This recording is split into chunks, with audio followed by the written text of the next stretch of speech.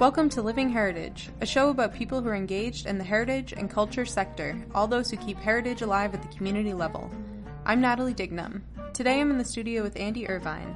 Andy is a world music pioneer and an icon for traditional music and musicians. He's one of the great Irish singers and has been hailed as a tradition in himself. Over his 50-year career, Andy has been part of a number of bands, including Sweeney's Men in the mid-60s, Planxty in the 70s, and a duo with Paul Brady in the late 70s, as well as Patrick Street, Mosaic, LAPD, and Usher's Island. Although an integral part of the finest Irish bands of our time, Andy Irvine continues along the path he set for himself so long ago. A vibrant career as a solo artist in the old style, a teller of tales, and a maker of music.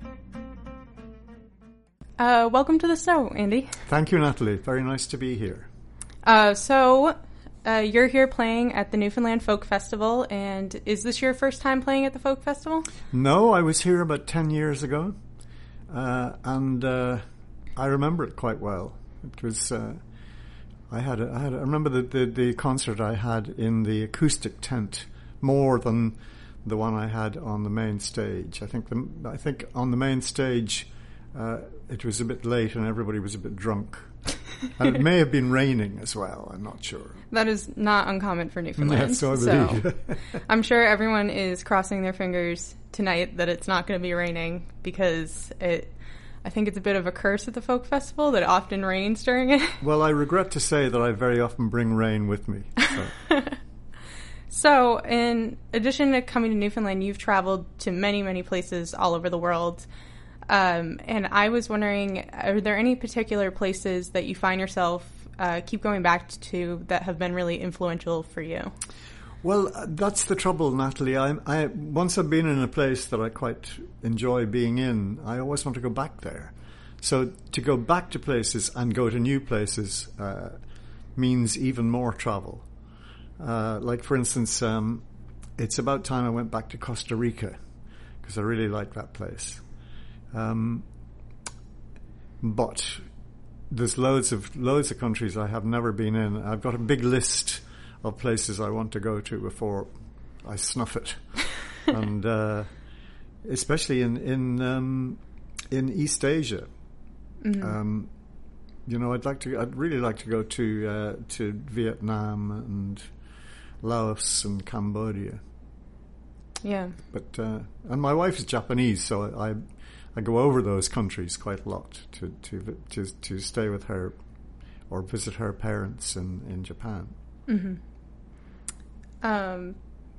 And you also describe yourself, as well as being a musician and a folk musician, as a teller of tales. And I was wondering if you could talk a bit about that and what that means. Well, I think it means the introductions to the songs that I often give people.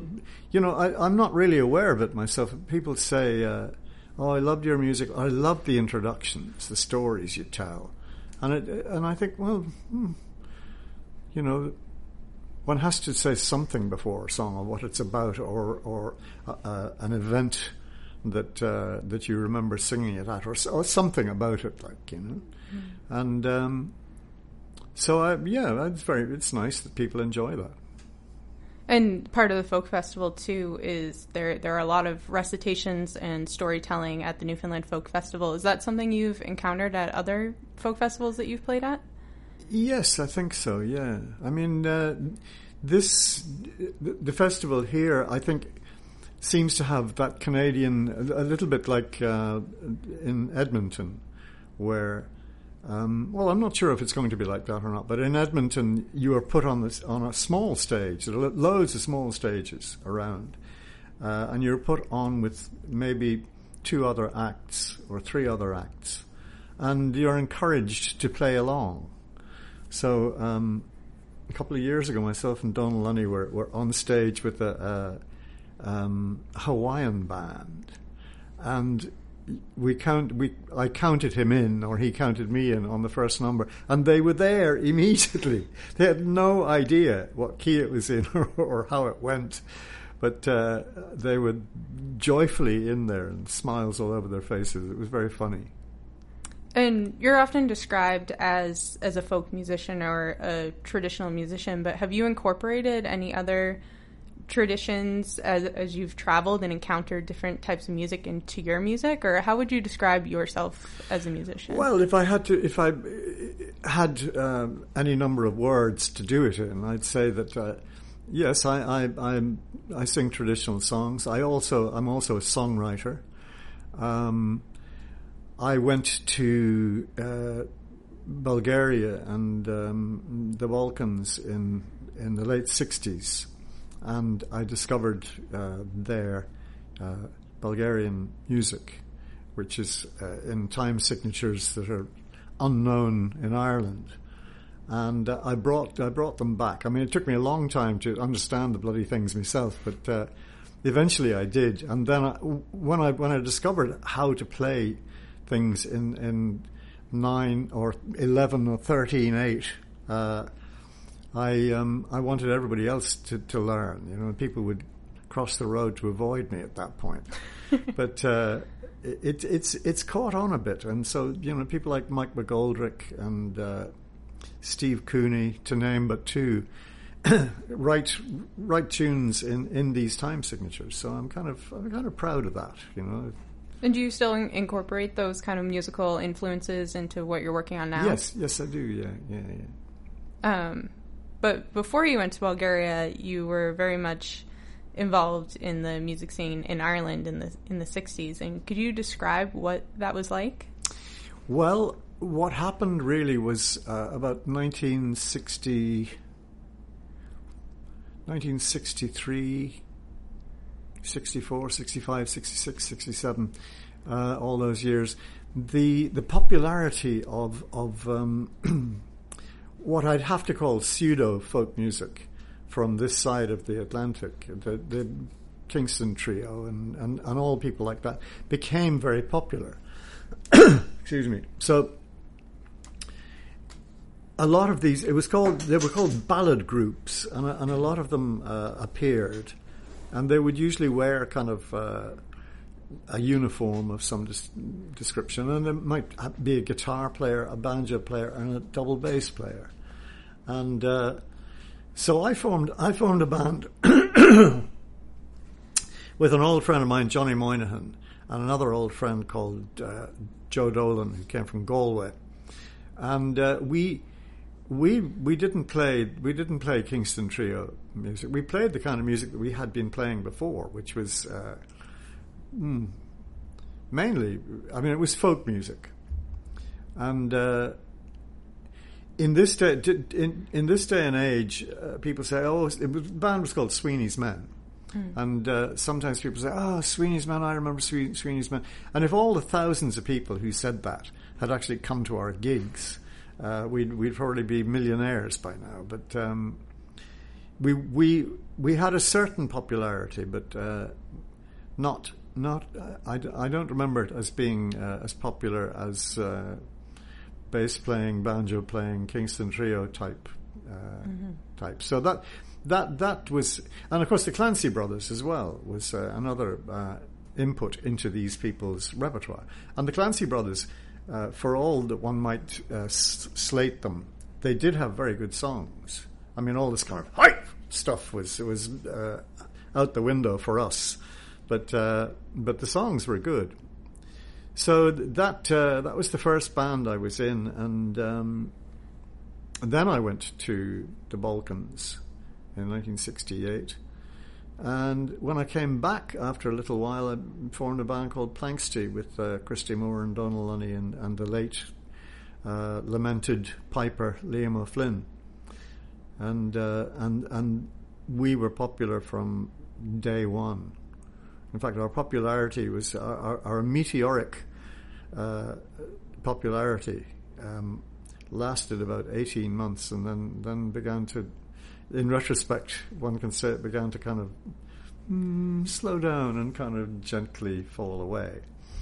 And by 1970,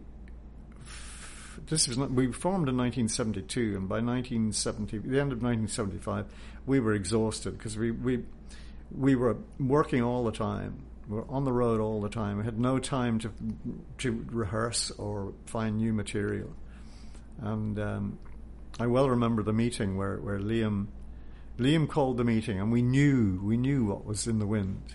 And he said, the manager was there and the rest of the band, and he said, I'd like to leave the band, he said.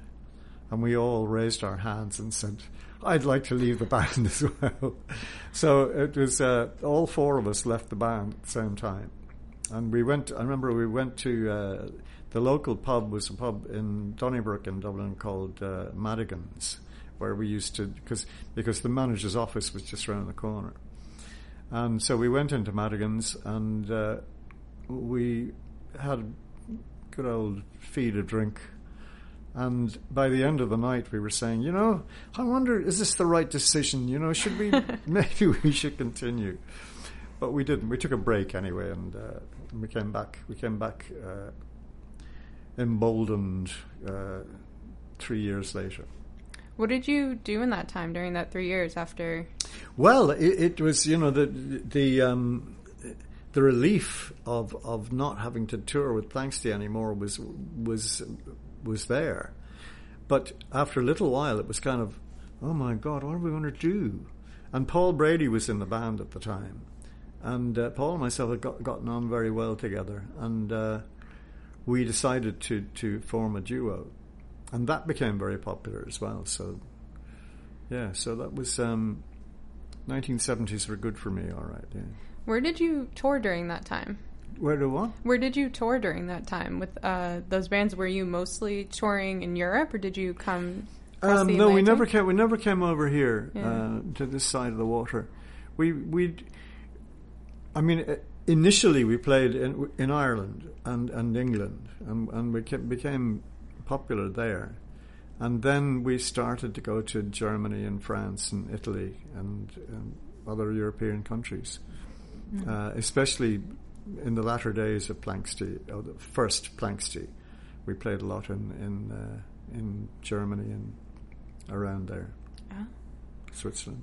I was just really interested in what you said about kind of in the 60s and 70s, this pseudo-folk music. And a lot of people are saying in popular culture there's very much a resurgence, especially in the U.S., I would say, with like bluegrass-style music is really popular.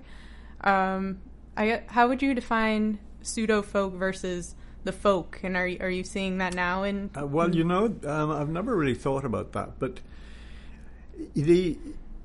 the general thing was, and we had it a lot because we did not pander to the audience at all, and of course the Dubliners were very big at that time. Mm-hmm. But I remember the shout from the audience very often was, "Sing something we all know," and we didn't. And there were songs that would just drive you insane because you heard them all the time, like "We're all off to Dublin in the green, and everybody sang that, and it was kind of, and everybody sang the Banks of Marble and things. They were all, as far as I was concerned, they were all a bunch of chancers. But there were a couple of good bands. There was the Johnsons that Paul Brady and Mick Maloney were in at the time, and we got on well. We liked them, and we got on well with them. And one of your great influences is Woody Guthrie. So you did come to the States at one point and visited Oklahoma. When was that? Well, that would have been about, I think it was sometime in the 90s, and I used to play in America with a band called Patrick Street, and when Patrick Street would finish their tour, quite often I'd have a bit of a solo tour, and I had a gig in a place called Garden City in western Kansas, and after that I had nothing to do. And I thought, well, I'll get a car and I'll go down and visit all the places that Woody had been. Like he was born in Okemah, Oklahoma.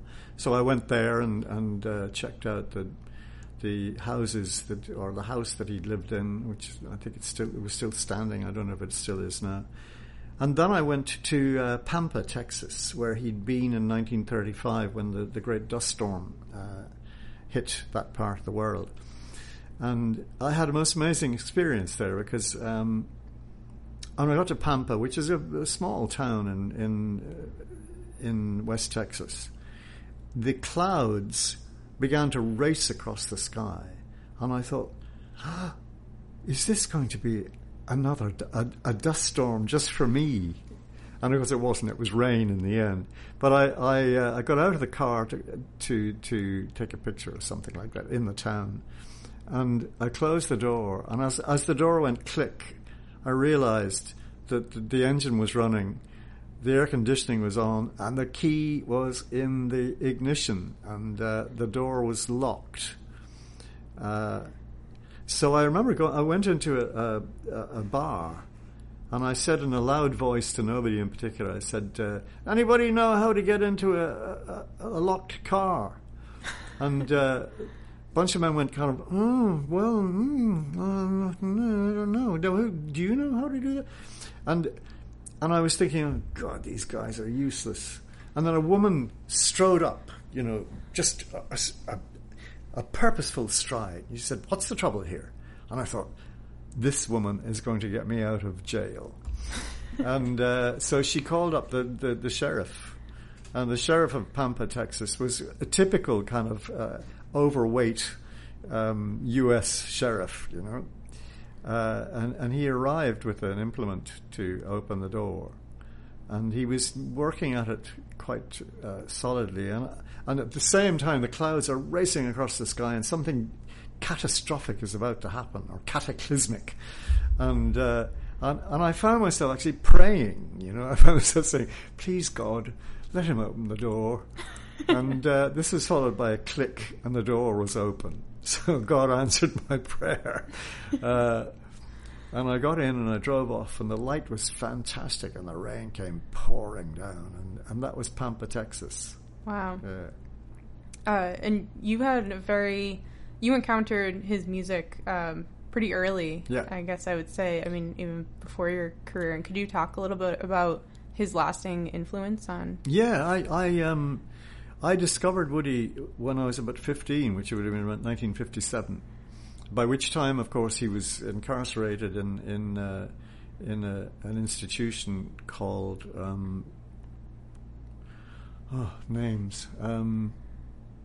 Greystone Park in New Jersey. It was a mental institution.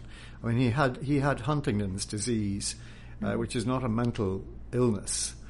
It's a nervous collapse of the nervous system, and but they didn't know what to do with him, so they put him in this place. And I used to write to him there, and of course, Huntington's disease has this chorea, like the shaking.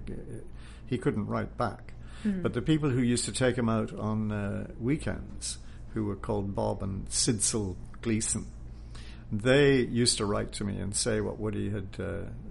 What they'd done that weekend and everything, and it was great. I think I'm one of the last people on the planet who never met him but knew Woody Guthrie, apart from not meeting him. And there was the high point of my life, or certainly of my early life, was getting the Woody Guthrie newsletter, and it was just a mimeographed couple of pages came in the post, and it said Woody would like to thank, and then there was Jack Elliott, Pete Seeger, Oscar Brand, all these famous names of that time. And I just wished my name was going to be there. And at the bottom it said, and to Andy personally from Woody. So, I mean, wow. I still got that. And Woody Guthrie wrote quite political songs too. And do you also try to write? Yes, I do. Not current. I'm not very good at writing current political things, but I write kind of historical labor things about people that that are heroes to me. Like, oh God, I'm wearing Joe Hill T-shirt. That says it all. But yeah, I once I as a 15-year-old when I got into Woody, I took everything. You know, I took politics and labor unions and copied his voice and copied his style. Yeah, I owe Woody a lot. And so, are you working on anything new now? Yes, I think I am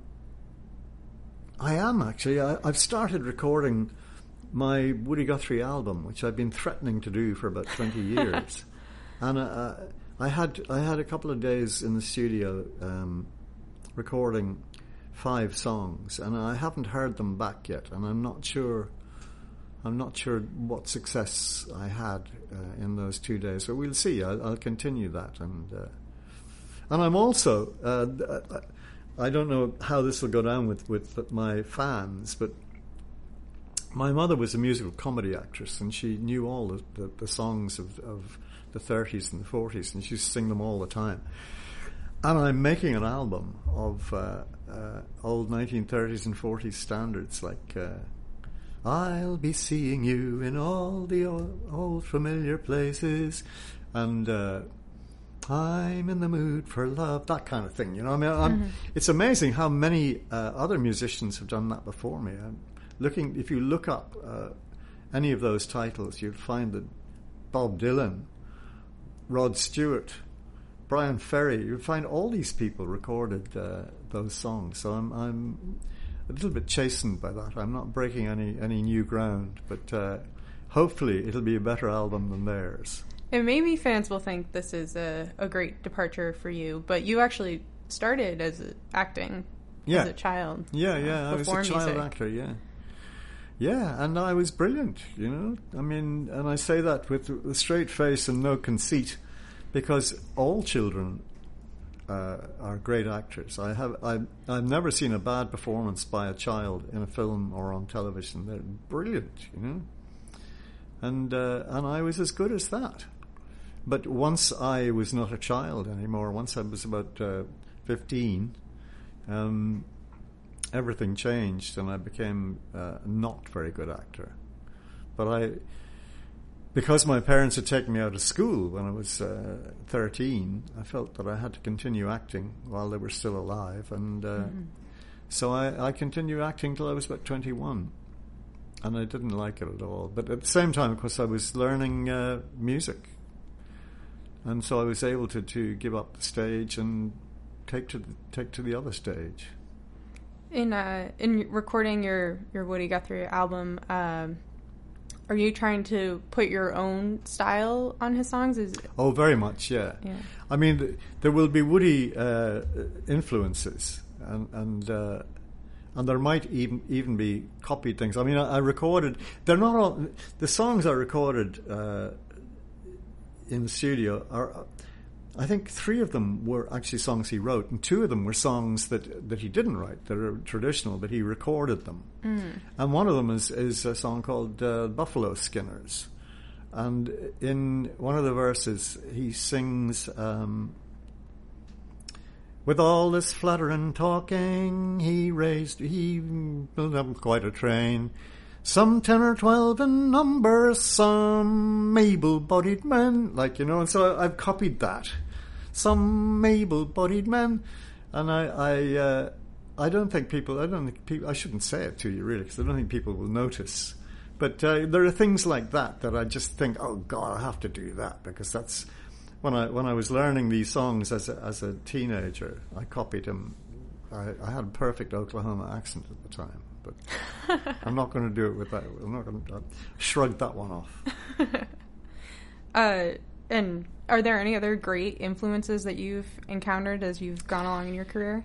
Well, there are lots of them, but they're very hard to decipher. You know, I mean, a lot of people have gone to make up what my music is, but I wouldn't be able to say anyone in particular was. That I listened to after Woody. Yeah. And I do like to ask, just because you've had such a long, extensive career and been so many places, do you have any advice for young musicians? Or I shouldn't say young, I should just say musicians. Well, it's very difficult to break into the system. If you're not known, nobody's going to come and see you. And of course, there are the odd happenings where somebody becomes an overnight success, but it is difficult. And I think it's. My advice would be, well, just keep at it and don't be downhearted at lack of success. If you think that you're good, and if you have a style which is new in some way, just keep hammering at it. I wrote a song called "One Moment of Success is Worth the Whole Damn Thing." And that pretty much sums it up. It's pretty much sums it up, yeah.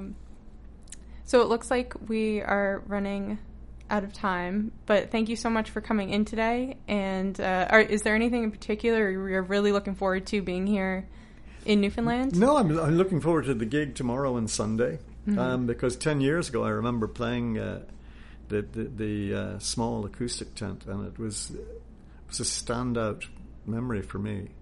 So I hope to repeat that tomorrow. And you'll be doing both. You're doing the main stage and the small stage? Yes, I'm on the main stage on Sunday. So you can expect rain on Sunday. I think we're all used to it here, yes, so I'm sure, we will not be surprised when there's rain on Sunday. I can't really claim to bring rain to Newfoundland. No, I don't think. No one can take that honor. No. Well, thank you so much. Thanks, Natalie. Really enjoyed it. Thanks. I'm Dale Jarvis. You've been listening to Living Heritage, a production of CHMR Radio 93.5 in collaboration with the Intangible Cultural Heritage Office of the Heritage Foundation of Newfoundland and Labrador. Find us online at ichblog.ca or on iTunes. Our Heritage Broadcast Assistant is Natalie Dignam, in partnership with the Conservation Corps Newfoundland and Labrador ECHO program.